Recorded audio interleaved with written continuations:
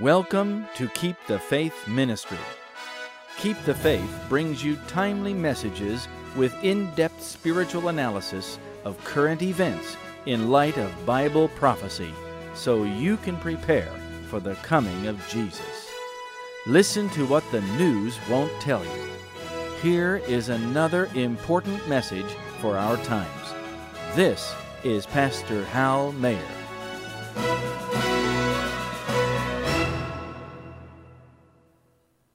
Dear friends, greetings and best wishes to you and your family. Don't forget to return your renewal card by December 31 so that you won't miss any of the developments in 2008. Much is happening, and it is vital that we understand it in the light of Bible prophecy. So send in the renewal card right now so you don't forget. During the last weekend of March 2007, there was a great celebration in Berlin marking the 50th anniversary of the Treaty of Rome. The treaty was the basis of the European Economic Community, which is today the European Union. Though not publicly stated, the purpose of the original 1957 treaty was to begin the process of resurrecting the Holy Roman Empire. Rome was appropriately chosen as the place where the treaty was signed, probably because Rome was seen as the historical place where the cultural and religious values of Europe had their center in past ages. The party in Berlin, which included beer and bratwurst, fireworks and all-night discos, afforded the opportunity for the public to distract themselves on the eve of March 25, the 50th birthday of the Treaty of Rome, while events in another part of Berlin secretly began the process of selling their souls. Before we go any further, however, let us bow our heads and ask for the blessing of the Holy Spirit as we look again into the secret forces of the Church. Our Father in heaven, thank you for your revealed word that continually reminds us, as we study its sacred pages, that there is a time coming when every single prophecy of your servants, the holy prophets, will be fulfilled. We are grateful that you have revealed to those who faithfully live for Jesus that there is a judgment to face and an eternal destiny with the righteous to be secured. I pray that you will take our hearts and minds and open us to your truths for these last days. May we learn to live for Jesus now so that he will live with us then. In Jesus' name I pray. Amen. Let us open our Bibles to the 14th chapter of Revelation, verses 9 and 10. This is the third part of the three angels' messages of Revelation 14. Let us read it.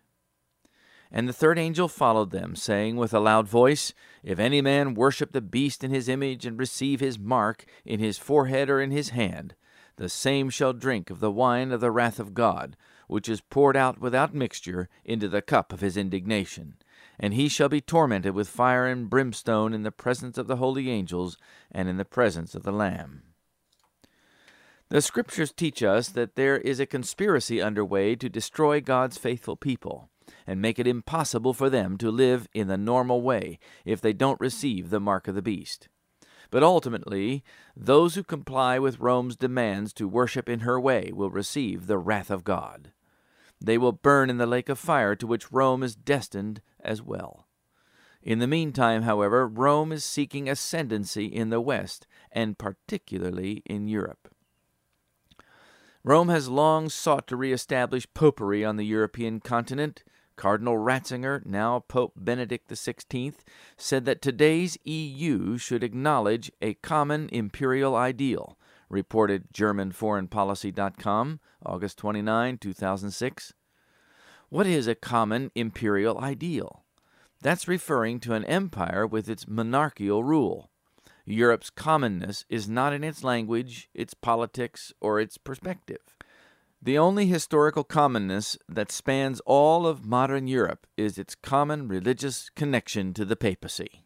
Benedict's comment essentially means that he wants Europe to return to its former ecclesiastical empire.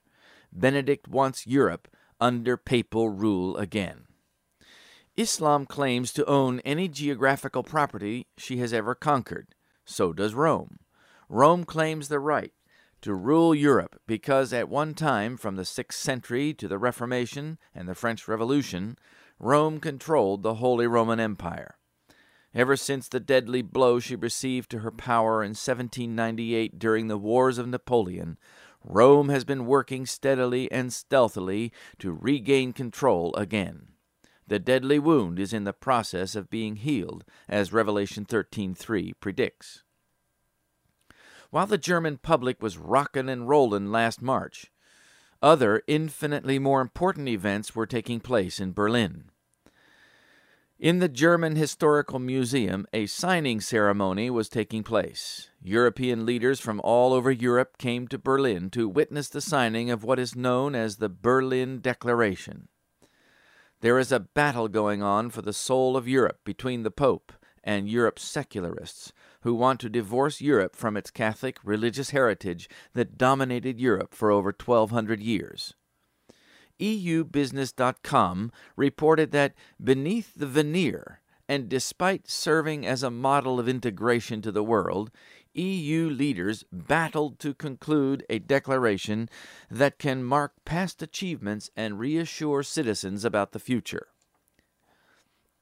In 2006, the EU Commission President, José Manuel Barroso, hinted at the epic struggle going on in Europe over the destiny of the European Union. In a speech in June, he said that the forthcoming Berlin Declaration must be a restatement of Europe's values, wrote the European Parliament News on June 22. Barroso also said that he wanted all 27 member nations to sign the declaration together as a collective act of will. Barroso was already then, apparently, attempting to let the nations of the Union know what was expected of them at the upcoming Berlin meeting, and pressure them to join the coalition and continue building the new empire. Coming up to the 50th anniversary celebrations of the European Union, it may have seemed to many onlookers that everything was in readiness to take the EU one step closer to a European constitution, which has been the goal of the EU Commission President and his allies in Germany, led by German Chancellor Angela Merkel. But instead of a ringing political statement of unanimity and progress toward a new Europe, controlled by a central government in Brussels, something else happened that has the potential to do much more damage, leading to control by the Vatican in Rome. Remember that the Word of God tells us that the beast power of the medieval papacy will rise again. The deadly wound will be healed, and all the world shall wonder after the beast. That means that Europe will once again come under the control of the Vatican, while other nations such as the United States and other Western nations like Canada, Australia, and New Zealand perhaps will copy Rome's principles and follow her lead. Instead of moving forward toward a mature EU constitution as the Chancellor and the Commission President and others had planned, the Berlin Declaration was gutted of one of its most critical issues, the one that is perhaps the most important to the Vatican, the one that would again provide the Pope with the keys to Europe's soul, a reference to its Christian roots, meaning Roman Catholic roots. The trouble is, political union is difficult in Europe, and European leaders know it.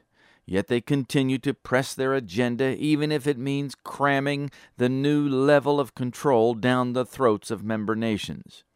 With so many nations that have differing and often competing interests, it is very difficult to get unity in the Union. Every attempt at solidifying the control of Brussels is met with one problem or another that prevents it. Perhaps the prophetic point here is that it isn't Brussels, the political power, that is the center of the jigsaw puzzle. It is Rome, the religious power. Make no mistake about it, Rome is working very hard at positioning itself to make this a reality. The Vatican is manipulating the politics of Europe vigorously to that end, but it hasn't happened yet. Perhaps the angels are still holding back the winds of strife by slowing down the progress of Europe's predicted return to power. The Berlin Declaration had to be toned down before the signing meeting in Berlin on March 25 in order to appease member nations that have significant concerns about the direction of the EU, specifically the spiritual direction. Remember that the Treaty of Rome in 1957 was signed in Rome as a commemoration of the historical religious roots of Europe. The EU Constitution of 2004 was signed in Rome also, and for the same reasons.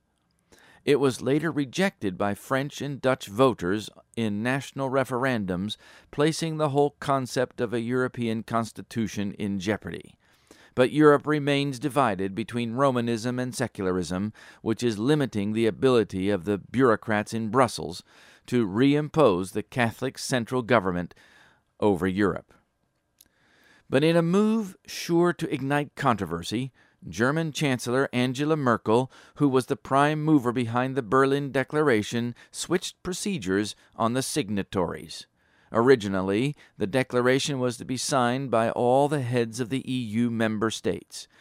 But Chancellor Merkel, who was the reigning president of the EU at the time, ruled that only 3 people would sign the declaration for all of the EU nations: herself, European Commission President Barroso, and the President of the European Parliament, Hans-Gert Pöttering.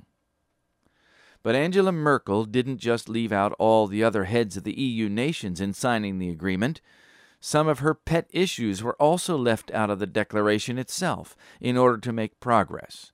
Left out of the text was any reference to the EU Constitution, the ratification of which was one of the key goals of the Chancellor during her 6-month term as President.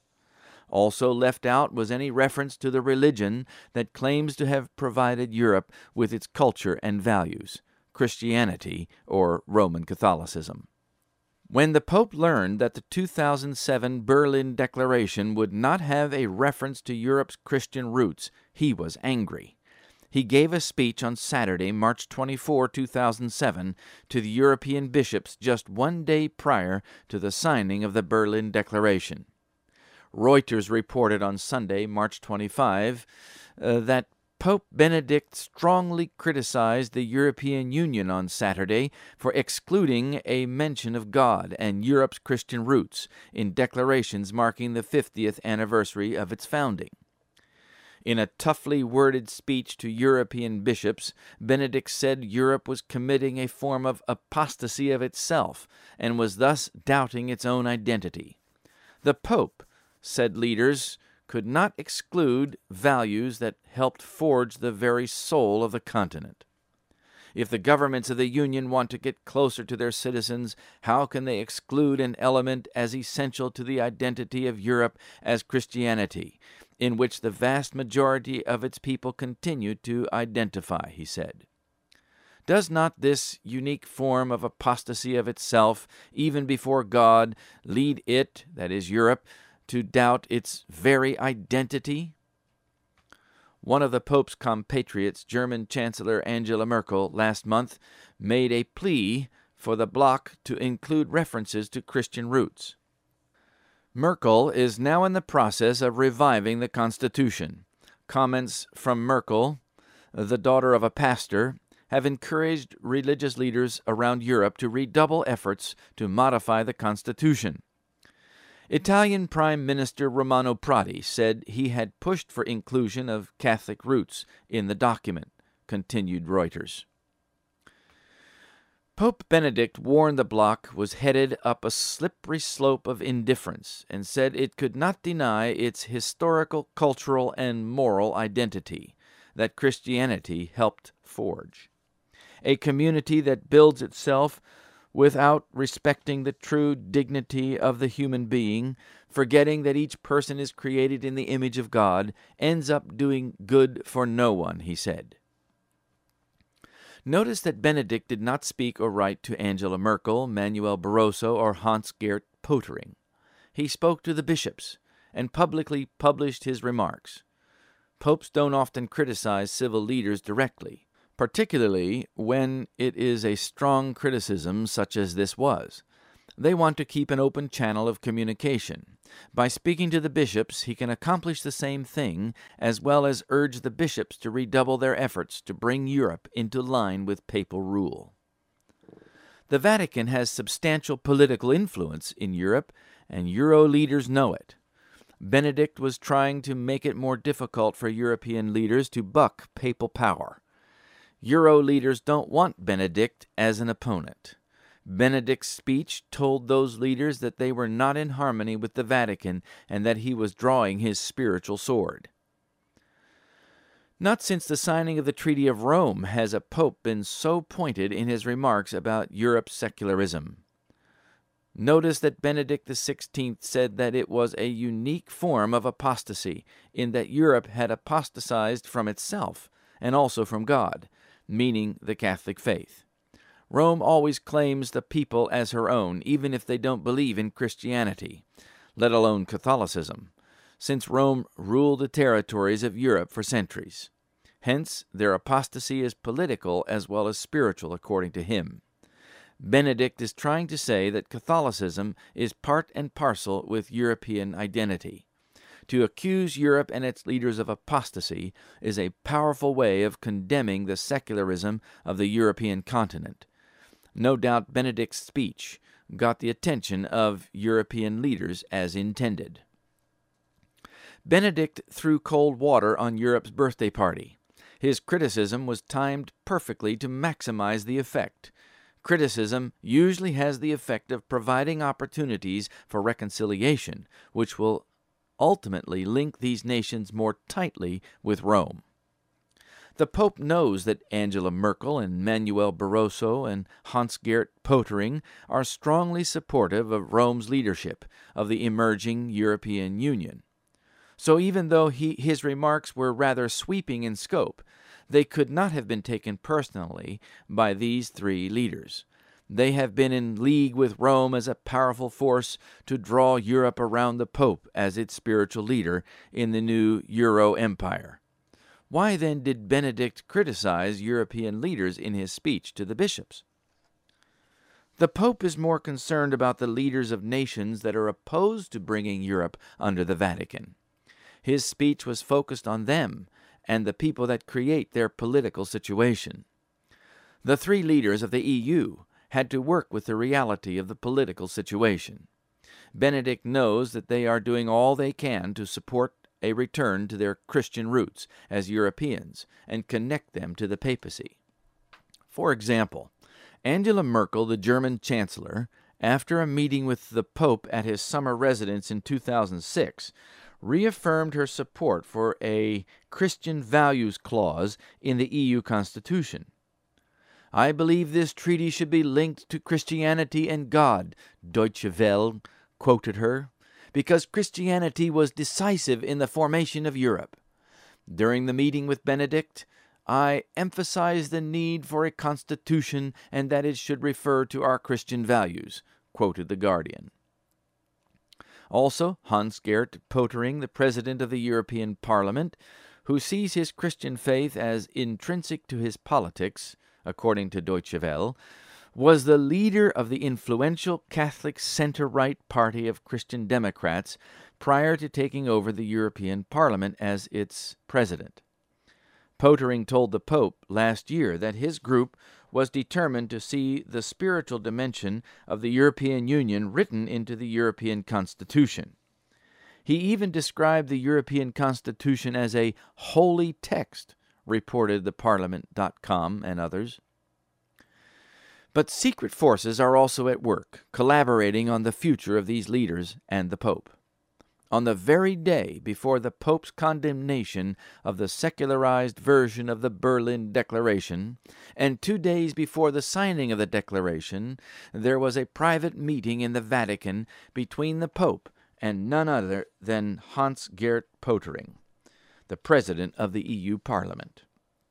Whether Pöttering initiated the meeting to ensure the Pope of his continuing support in light of the seemingly irreligious Berlin Declaration, or whether it was the Vatican officials who were going to alert Pöttering to the coming papal condemnation is not known. but the meeting happened in the Vatican nonetheless.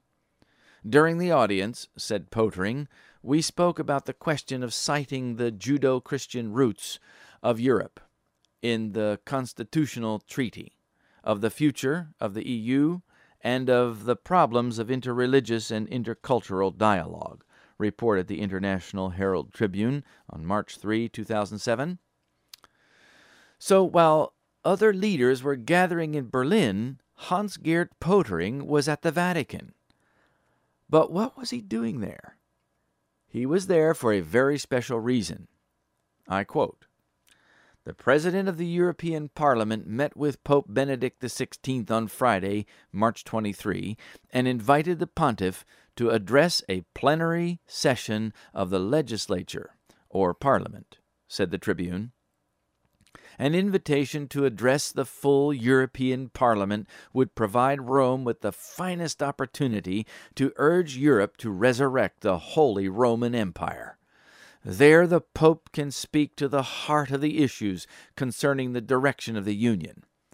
The Pope had been invited by Angela Merkel to make a speech at the time of the signing of the Berlin Declaration, reported GermanForeignPolicy.com, August 29, 2006.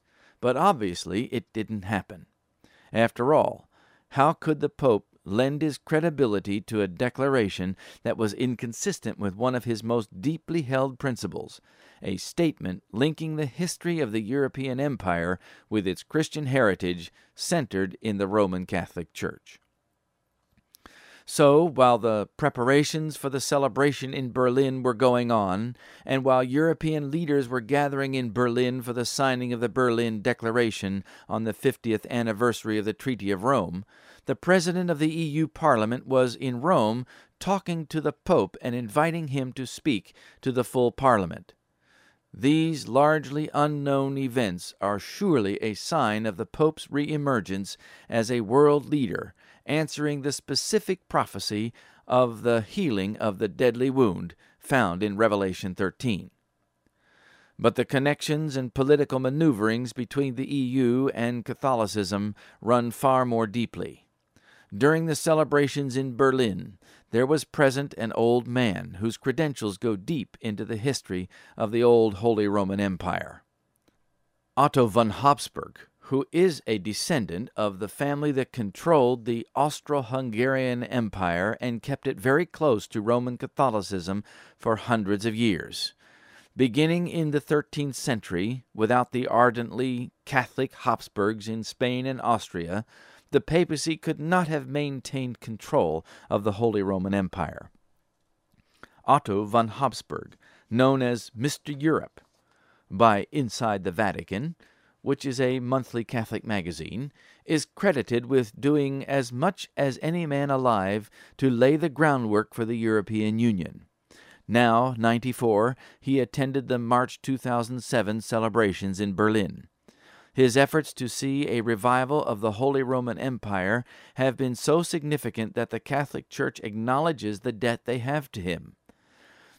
If the problem of Europe weighs heavily on the heart of this Bavarian Pope, intoned the magazine Inside the Vatican, no one man better personifies a truly Catholic response to it than does Dr. Otto von Habsburg, heir of the last great Catholic monarchy and visionary architect of today's expanding European Union.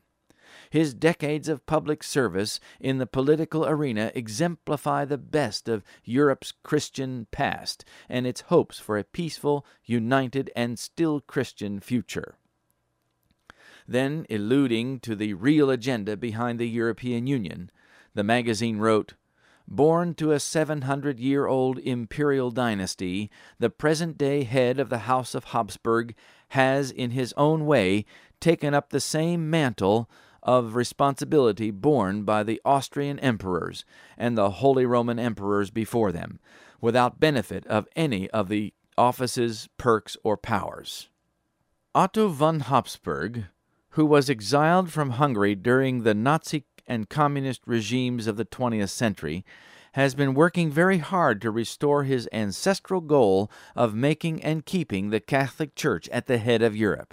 He knows that Europe's only hope for cohesion as a united conglomerate of nations is when they recognize the Pope as their leader.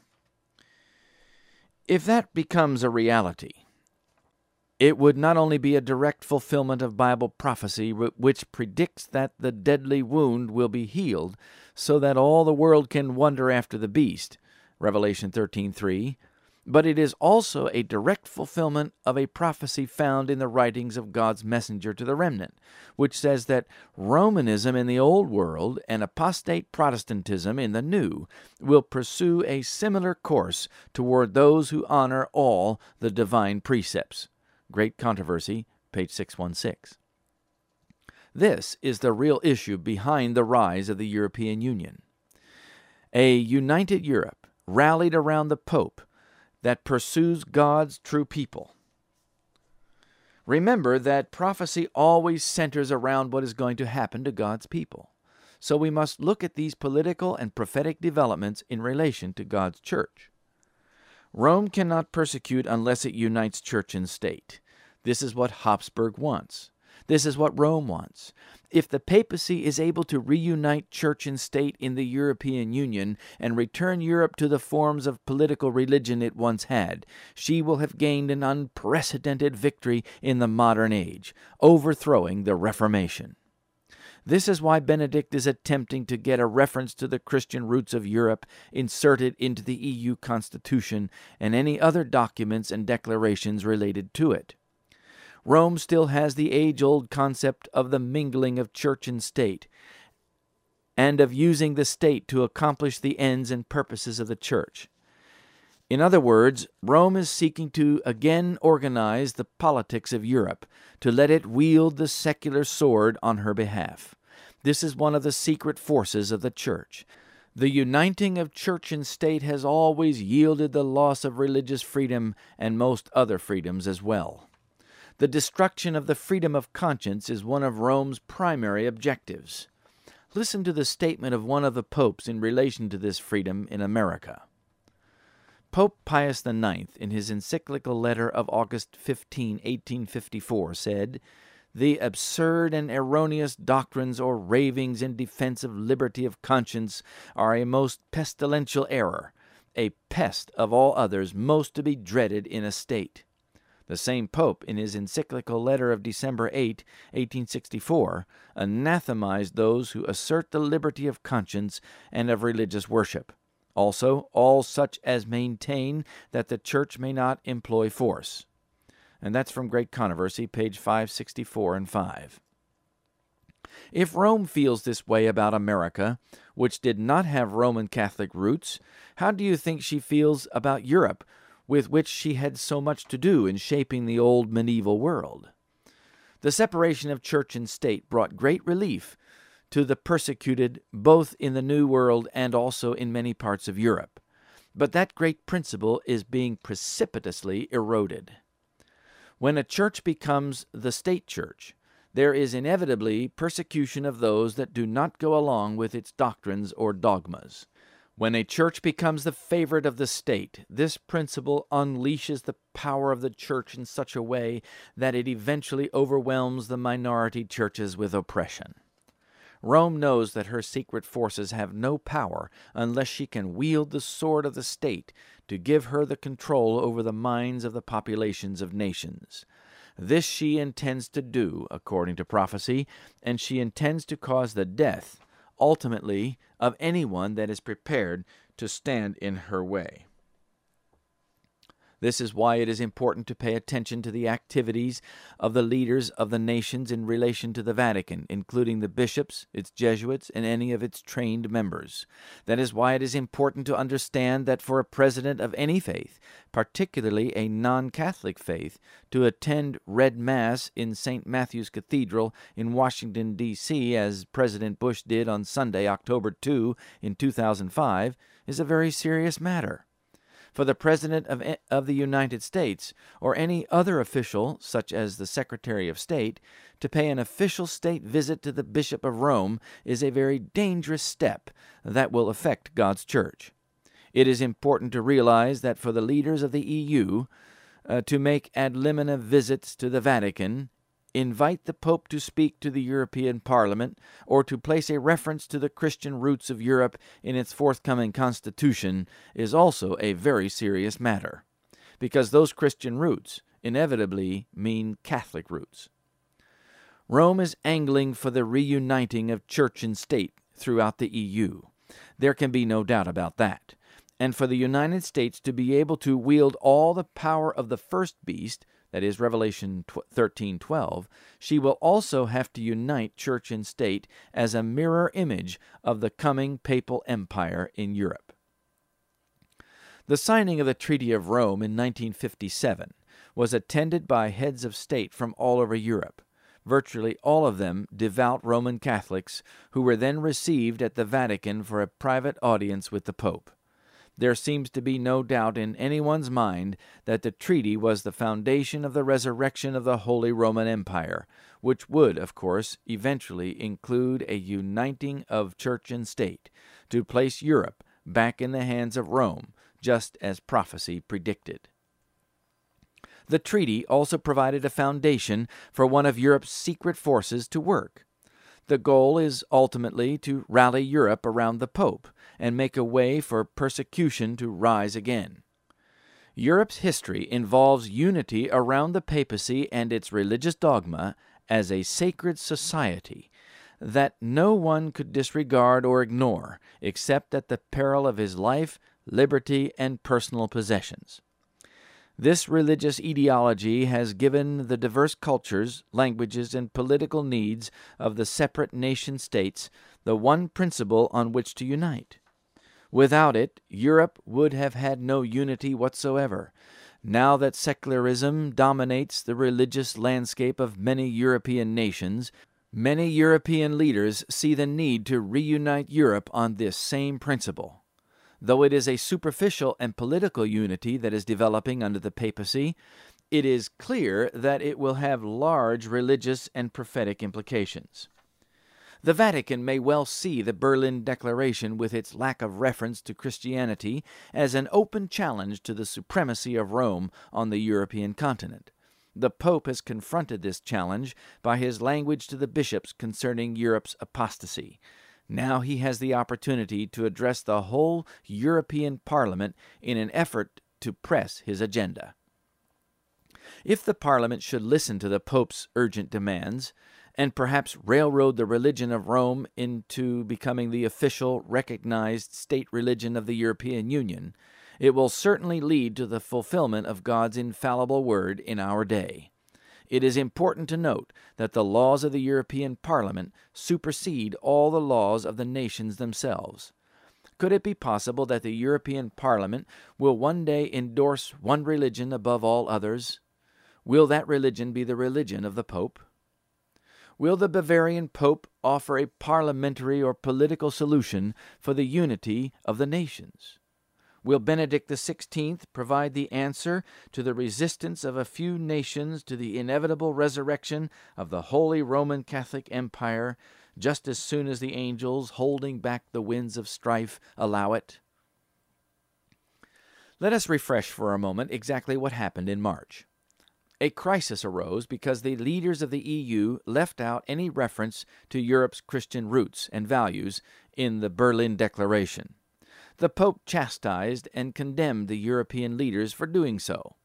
And on the same weekend in March as the celebrations of the anniversary of the Treaty of Rome, Europe's leaders invited the Pope to come into the center of European power and speak to its parliament. Does it sound to you like there are forces at work on both sides of this dilemma?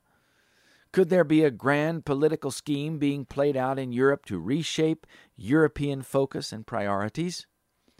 I wonder if perhaps there is some collusion going on between the three top leaders, and perhaps others, in the European Union, that have been conspiring with the Pope to justify an opportunity for him to stand at the head of the Parliament and offer them a solution to the disunity that all of Europe feels. That solution would be a return to the Catholic roots of Europe. Listen to the words of Scripture. Revelation 17:12 through 14 says, And the 10 horns which thou sawest are 10 kings, which have received no kingdom as yet, but receive power as kings 1 hour with the beast. These have one mind, and shall give their power and strength to the beast. These make war with the Lamb, and the Lamb shall overcome them, for he is Lord of lords and King of kings, and they that are with him are called, chosen, and faithful. These are serious times, my friends. Note that the developing coalition will make war with Christ himself, the Lamb of God. But praise God, he overcomes them. We are living in a time described in prophecy just before the close of probation and the end of the world. Are you part of the called, chosen, and faithful? The devil is going about like a raging lion, seeking whom he may devour. 1 Peter 5:8. Those that are his emissaries are also raging, though for the time being they are muting their voices as they manipulate governments in preparation for the long-range plan they have formulated to conspire against God's people. These prophetic movements are important to comprehend if the coming crisis is not going to overtake us as an overwhelming surprise. What is the next step in the ongoing drama for the control of Europe? Pay attention. You won't want to miss what the Pope has to say to the Euro Parliament when the time comes. Stay tuned. The secret forces are at work. These things tell us that the time is near when Jesus will come in the clouds of glory. We have nothing to fear from the secret forces of the church if we are truly trusting our souls to Jesus. This means that we will have to put away anything in our lives that is displeasing to him. That means that through his power in us, we will overcome on every point, the sacrifice be what it may. We must surrender our souls today.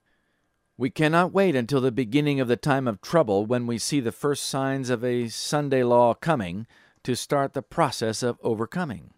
We must prepare our souls now, not in some distant future, not after we watch just this one last Hollywood movie, or eat this one last piece of chicken, or go to the ball game this one last season, or play this one last internet game. It is now that we have to invite Jesus into our hearts so that he can become the master there.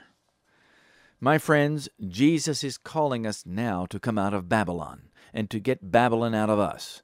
We must get out of the things that bind us to Babylon and recognize where we are in the stream of time. The secret forces of the church are serious, my friends, and we are not as serious about overcoming as we should. The secret forces of the church are working for your eternal ruin, and my prayer is that you are working in cooperation with Jesus for your eternal life. Your eternal destiny is at stake. The movements now developing tell us clearly that the end is near. Please, my dear friend, make your calling and election sure. You will never regret surrendering your life to the life-giver, Jesus Christ.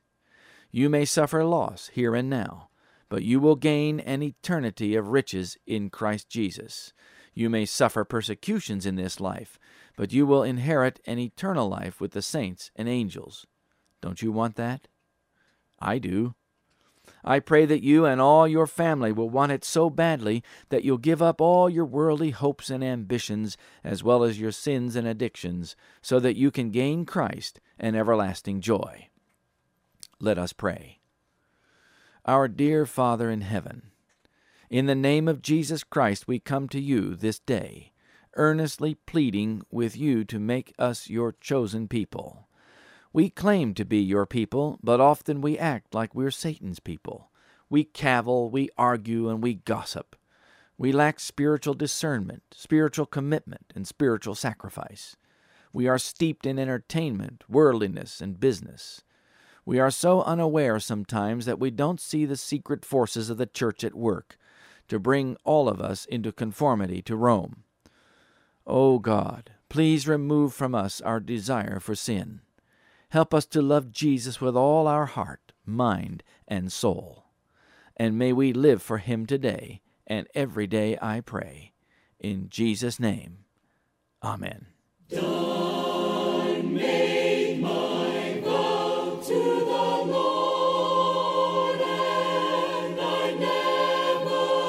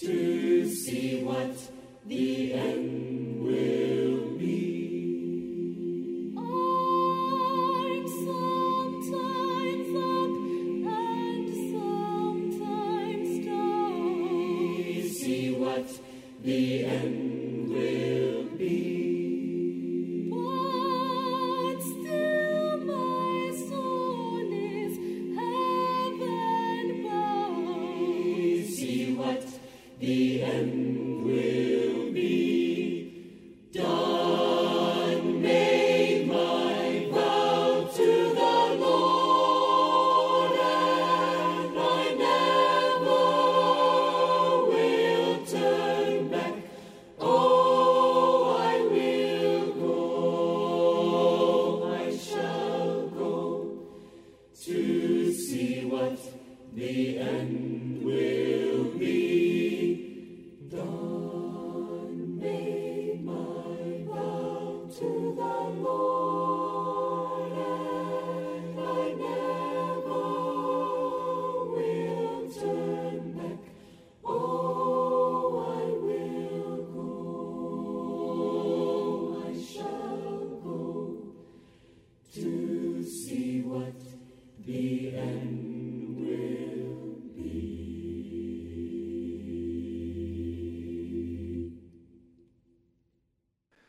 We hope you have received a great blessing from this month's message. Your prayers and gifts mean much to us. Thank you for your support. The song you have just heard is Done Made My Vow, sung by the Three Angels Chorale from Heartland College.